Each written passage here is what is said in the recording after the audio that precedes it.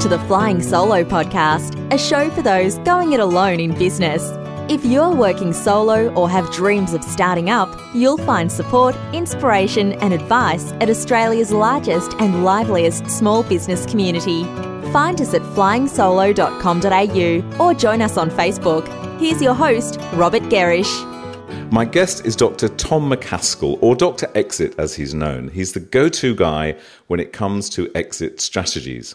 His experience includes multiple startups in the UK and the USA, raising venture capital twice, undertaking 2 acquisitions and strategic trade sales of 3 other businesses.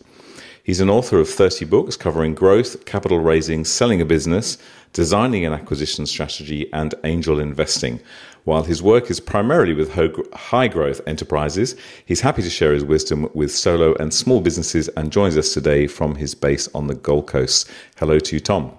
Hi, I'm glad to be here. That's good, thank you. So look, our topic today is planning your exit. And it's true to say that from the research that we've sort of run every couple of years with our audience at Flying Solo, there's a rather alarming percentage of them that really have no kind of exit strategy. It's more, my exit is that I'll just shut up shop and stop working. Now, is this a great missed opportunity, do you think? Absolutely. In fact, it's not a surprise because even when I work with entrepreneurs in businesses which are slightly larger, they also don't have an exit strategy. I think people get involved in business and they're just simply executing day after day after day, solving the problems of the day without taking into account that there should be an end game, there should be a purpose at the end, whether it's to sell the business or to retire or to hand it to your employees, but there should be some way of realising the time and effort and the risk that you've taken to get to a business to a certain point.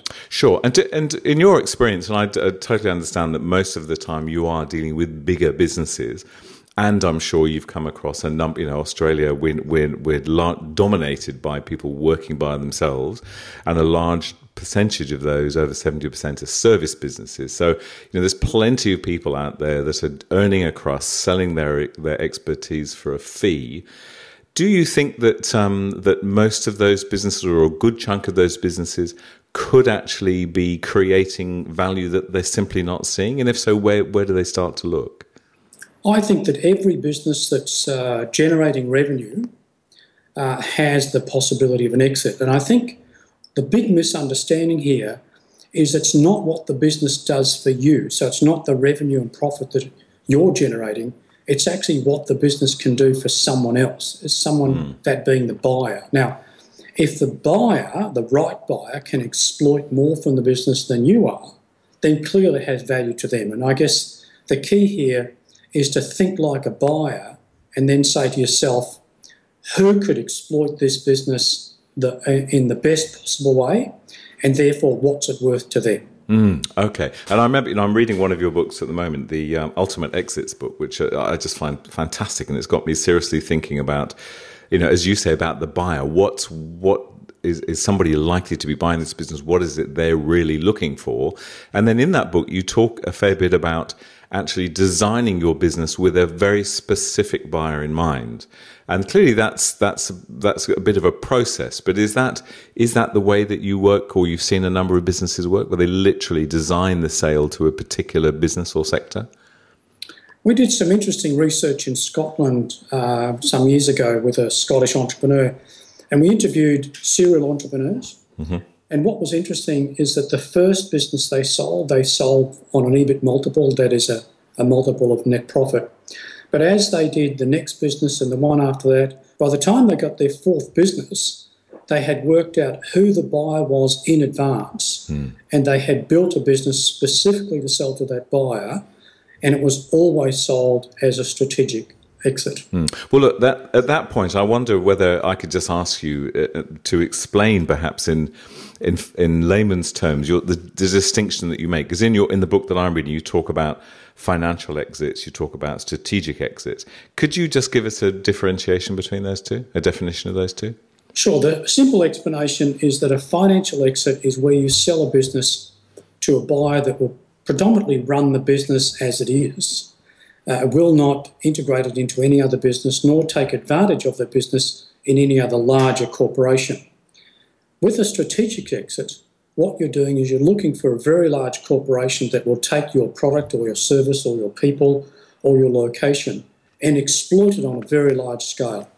So the best way of thinking of a strategic exit is to think of a half a dozen guys in white coats working in a laboratory developing a drug where they have absolutely no revenue whatsoever, but they've discovered something of momentous size, and they will sell it out to, giant pharmaceutical company that will exploit it in the tens, if not hundreds of millions. Yep. And yet there we had a company that had no revenue and no profit.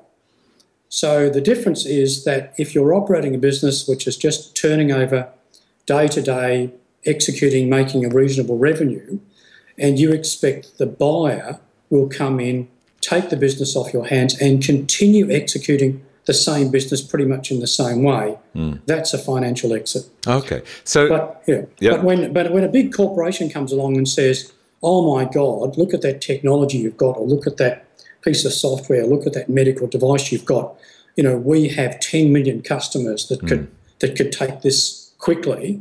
We're willing to pay you, 20 times revenue for your business because, we can make a lot of money out of this. Sure. Then that's a strategic exit. Yes. Yeah. But so if I can, I'm going to get you to think really small. Let's imagine we've got a one-person web design business, right? Someone who's literally has built a business, maybe he's got a couple of freelancers working alongside him or her.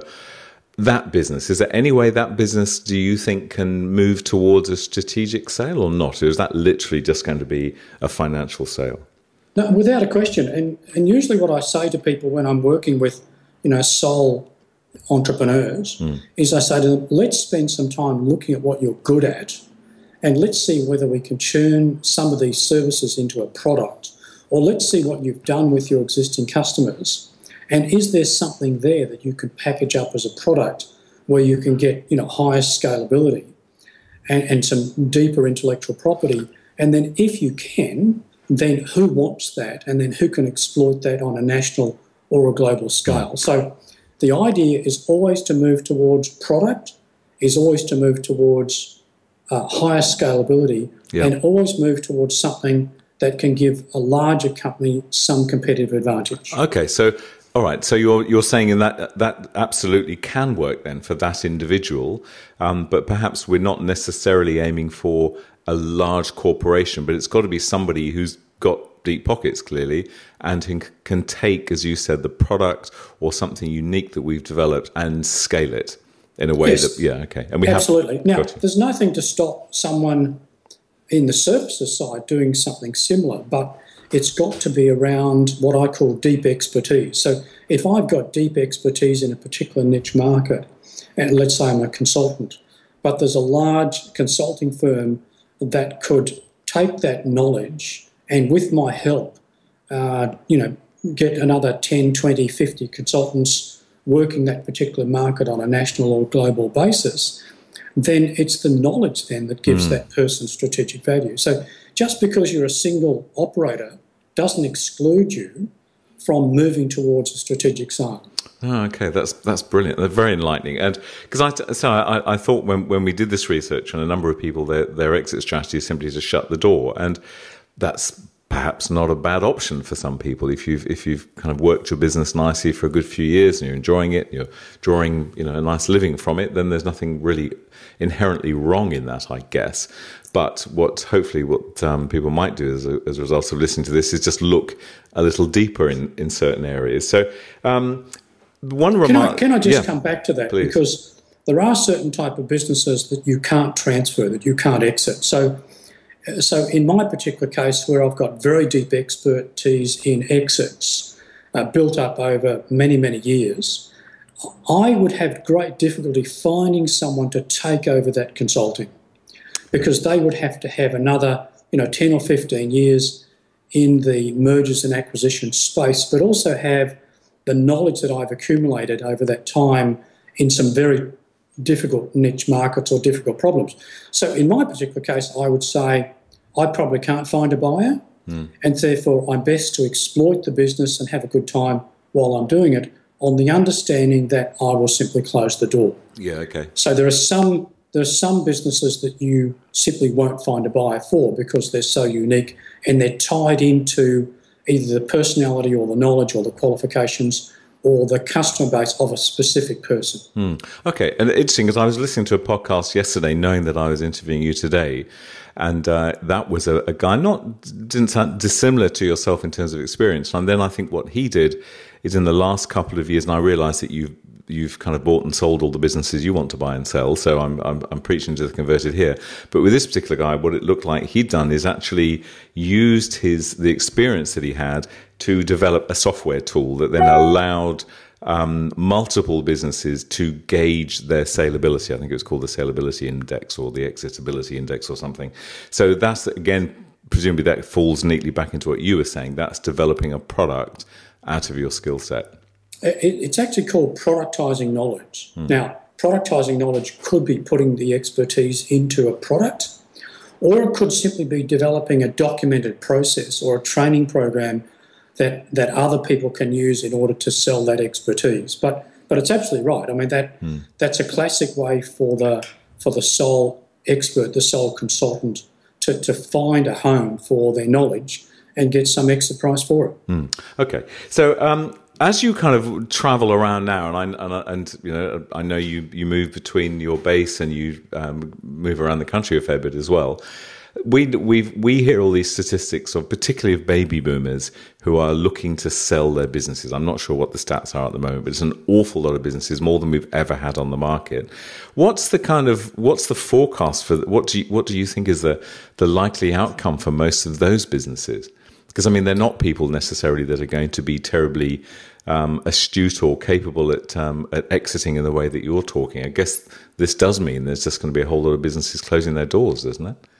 Well, let's just take some simple data. So we've probably got twice as many people exiting businesses as we have buyers. Right. So even on the basis that let's assume all of these businesses are really good businesses, there's simply not enough buyers. So the person who is going to be successful in selling their business has thought about it, has prepared the business, has done some things inside the business to make it attractive to a buyer, and then has gone through, a systematic process of looking for buyers and creating value for a buyer in order to get an exit.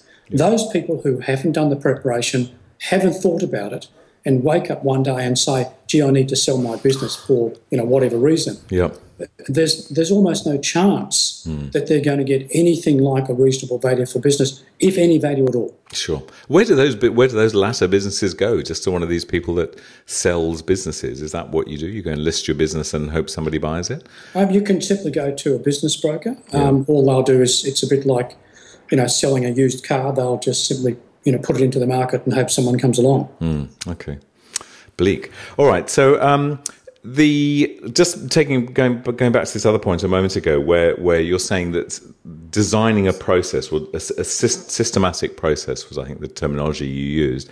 What does that really look like? I mean, so let's say we've decided, all right, this is a potential buyer for my business. This kind of sector is a potential buyer. What steps does that business then take? They literally just kind of get on the phone and go, hey, my business is in a good shape for you to buy it. How do you start the kind of courting process? You don't start the courting process until you've done a lot of homework. So one of the things that you want to do at the start is you need to work out what is the potential in your business for the buyer. And that might mean that you need to look at the business as it is and say, what is holding my business back? What's the constraints? What's the problems?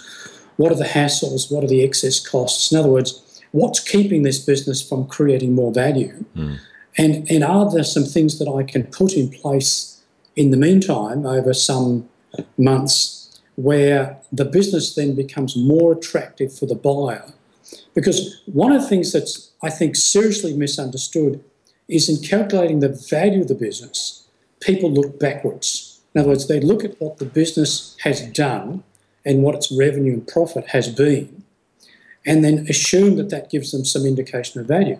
But in fact, if you went along to buy a business, you're never going to buy the history. You're never going to buy the past.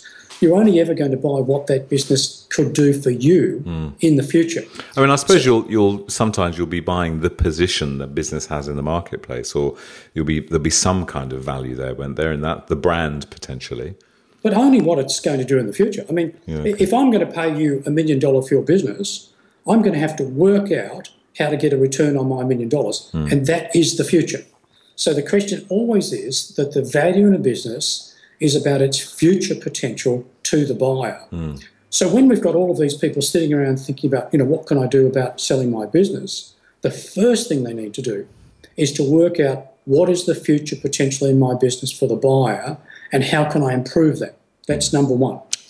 The second thing is who can exploit that potential. So then we go on a search for buyers. Now, the best buyers are the ones that come to you because they understand your business and they look at your business and they go, this is a no-brainer. I can exploit the potential in this business. Now, that means it's just simply not about advertising it and waiting to see who approaches you. It's about being proactive and trying to work out in advance who are the best buyers, where are they, what are they doing, why would they want to buy my business, and why would my business be attractive to them, and then getting a few of these into some sort of auction or bid so that I get the best value for my business. And tell me, do many businesses in this sort of scenario, are they working generally with consultants, even small businesses, or are they doing, because often I think when you say to somebody, where's the value in your business, if you're talking to a very small business, you often just get confronted with a very sort of dull response because the person can't see the value. How do you actually help an individual or a small business see the value? Is that an external thing? Yes. Clearly, you're going to go to someone that understands the financials and understands the market. But, if I was to give advice to a very small business on who to look for, I would say go and find a business broker that specialises in your sector. If you're selling a hairdressing salon, I would go and find someone that does these in my city, in my state, all over the country. I want to talk to somebody that's already talking to 50 or 100 hairdressing owners who might be interested in expanding with another one. I don't want to go to someone who's selling fish and chip shops or marine companies or farms. That's just nonsense. I want to go to someone that actually understands how value can be extracted from my business. And that means they've done lots of this type of business before. So look for a specialist, don't. Yes. And what about when you're talking there about looking at the future value in a business? The thing that I often come across with people that I speak with is they can't see the future because they can't see the business without them in it.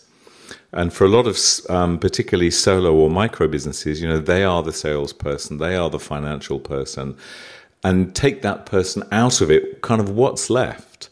That's when you lose value because if you're looking at a buyer, the buyer's either got to be a replica of you. In other words, the buyer can come in and do exactly the same job that you can do, and therefore, the business can continue at the same level. But if you're an essential part of that business, it's your knowledge, it's your expertise, it's your customer relationships, it's your connections, it's your knowledge of the suppliers or the import or export market, and you take that knowledge away, then there is no business.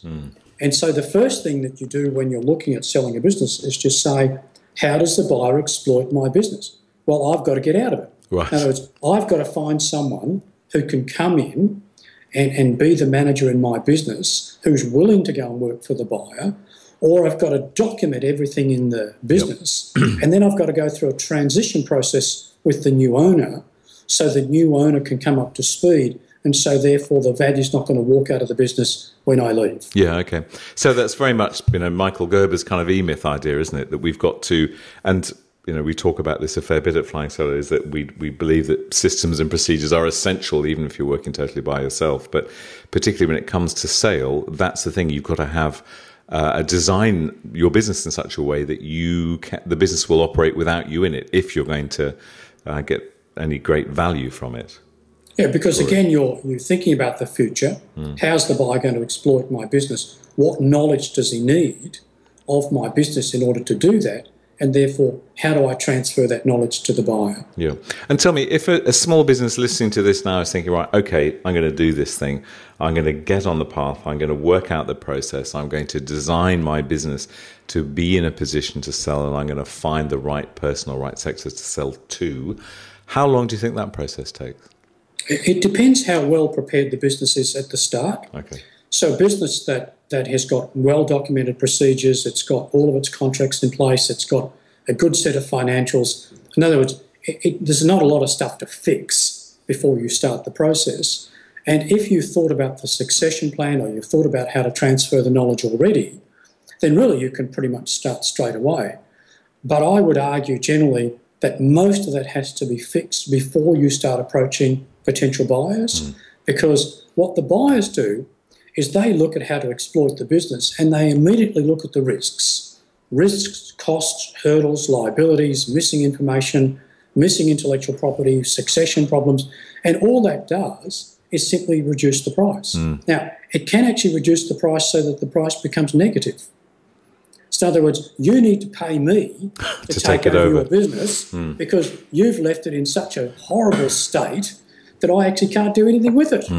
Well, it's interesting you said that because a couple of weeks ago I traded my car in and bought a new car, and I thought I'd worked through everything. I thought I knew exactly what I wanted for my old car. I knew the car that I wanted. I got to the car yard. The first thing the salesman did, he lifted up the bonnet of my car and he said, have you seen how much coolant you got in there? This looks to me like the head gasket's about to blow. He completely, which it wasn't, but he completely undermined my feeling of what my value was. Absolutely, and that's what so cleverly buyers do. So clever buyers come in and they find problems, and they find risks, and they find things that are going to delay the exploitation of the business. And thereby they're saying to you, look, we can't exploit this business until all of these things are fixed. This is what's going to cost us. This is how long it's going to take. Therefore, we can't possibly, pay you that sort of price. But since you know this in advance, there's nothing to stop you going around your business and fixing all these things up, or bringing someone in and saying, I want you to look at this business as if you were a smart buyer. Tell me what you see. Yeah, so as you say, there should be no excuse. We can do this before we start getting into a sales conversation. But as you say, you can kind of bet your life that any potential buyer is really going to be looking very closely at where they can kind of knock your value down. And, selling a business is psychological. It's not just about the numbers. It's about, how do I feel? How confident do I feel? How do they feel? And also, do I have alternative buyers who can beat it up if they see, strong value in the business? At the end of the day, we can use all of the financial calculations that you want to, but look, it's just like selling a house. Yep. If you've got two determined bidders, it will go way beyond what you think you can get for your house. Yes, true. Nice analogy. So in your experience of businesses that you've seen, do you see a number of businesses that are trading at kind of generally way below their value or way above, or is it just not that black and white? Well, when a business is not up for sale and they ask a local accountant or a lawyer or someone for a valuation, it's always going to be, lowballed. Yeah. Because the purpose for the valuation is not for exit, it's for raising money or going to the bank or doing something else. And that depends on what we call the going concern concept, which is what will this business look like in the hands of the existing owner next year and the year after. But in the hands of the buyer, it may be a completely different business. So valuation for purposes of exit may be completely different from a valuation for the purpose of raising a bank loan. Good point. Okay.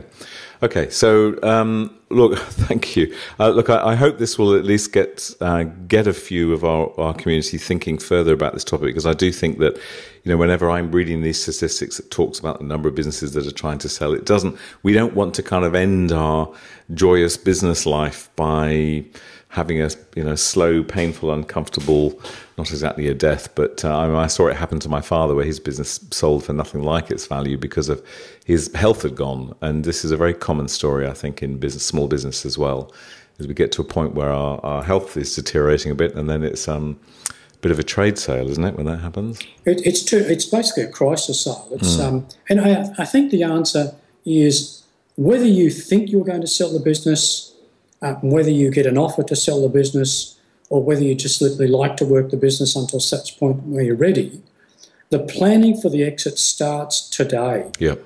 Because you cannot determine when you may have to sell the business or when someone may come and make an attractive offer. So the way that's done is you say, what's the end game? And that might be 6 months, 12 months, 5 years, 10. It doesn't really matter. What's the end game? What would I like to see happen to the business at the end? And am I making the right changes now? Am I making the right decisions now that add to that value? And it's a great test. So everything you do in your business, you say, will this add value to my exit or does it detract from it? And so you're constantly keeping your business in a state where if you had to sell, like you got ill or you went through a divorce or you had to move interstate for personal reasons, or you got an offer which was completely unreasonable and you think, gee, I really need to take advantage of this. But if the business is not prepared to sell, what happens is it's a fire sale or the buyer will find so many problems in the business that you'll have to give it away. And psychologically, once you've made the decision to sell, it's almost impossible to get back on the horse and keep the business going. It's like selling a house, as you said a few moments ago, isn't it? Once the board's gone up and the agent's been around, you're metaphorically leaving it, aren't you, as well? That's right. Now, look, Tom, can I ask you, in your business career, you've been in a number of businesses. I know in your Ultimate Exits book, you talk about a number of the sales that you've done. You go into some depth as to actually how you do it, which is a wonderful read. Tell me, in all the sort of people and paths that you've meandered down, is there any one person who's particularly kind of stood out as being a leading light for you, someone that you've really admired that's impacted your work? I'm not sure whether it impacted my work or it probably impacted my life, and the answer is going to be a little strange. In fact, it's my Uncle Paul. Oh. When I was a young lad, my father died through injuries he had in World War II, and my family split up. 5 boys were split up amongst all the relatives. I went to my Uncle Paul in Tasmania, and my Uncle Paul was an entrepreneur. He was a sole trader in a merchandising business. But his spirit, his attitude, his ability to look at life and take advantage of things that were going on around him from a business point of view, and the balance between his work and his life, I think inspired me. And I hadn't recognised the impact until I was in business 20 years later. Wow. When I realised that he was actually the person that I was emulating. And it was his attitude to life and his spirit and his loyalty to his staff and his values that, in fact, I realised that I was implementing in my own businesses. How fantastic. And to my great sadness, he died about 20 years ago, and I miss him today. Oh, that's a lovely story. It's remarkable. And it's so interesting, as you say, some 20 years later, it's only then that you start to think about the impact that he had on you, Uncle Paul had on you. That's a lovely story. Thank you. Well, look, Tom McKaskill, thank you so much for joining us and for sharing your wisdom with the Flying Solo community. If we want to find out more about your work, we can head to Tom McKaskill. That's McKaskill, tommckaskill.com.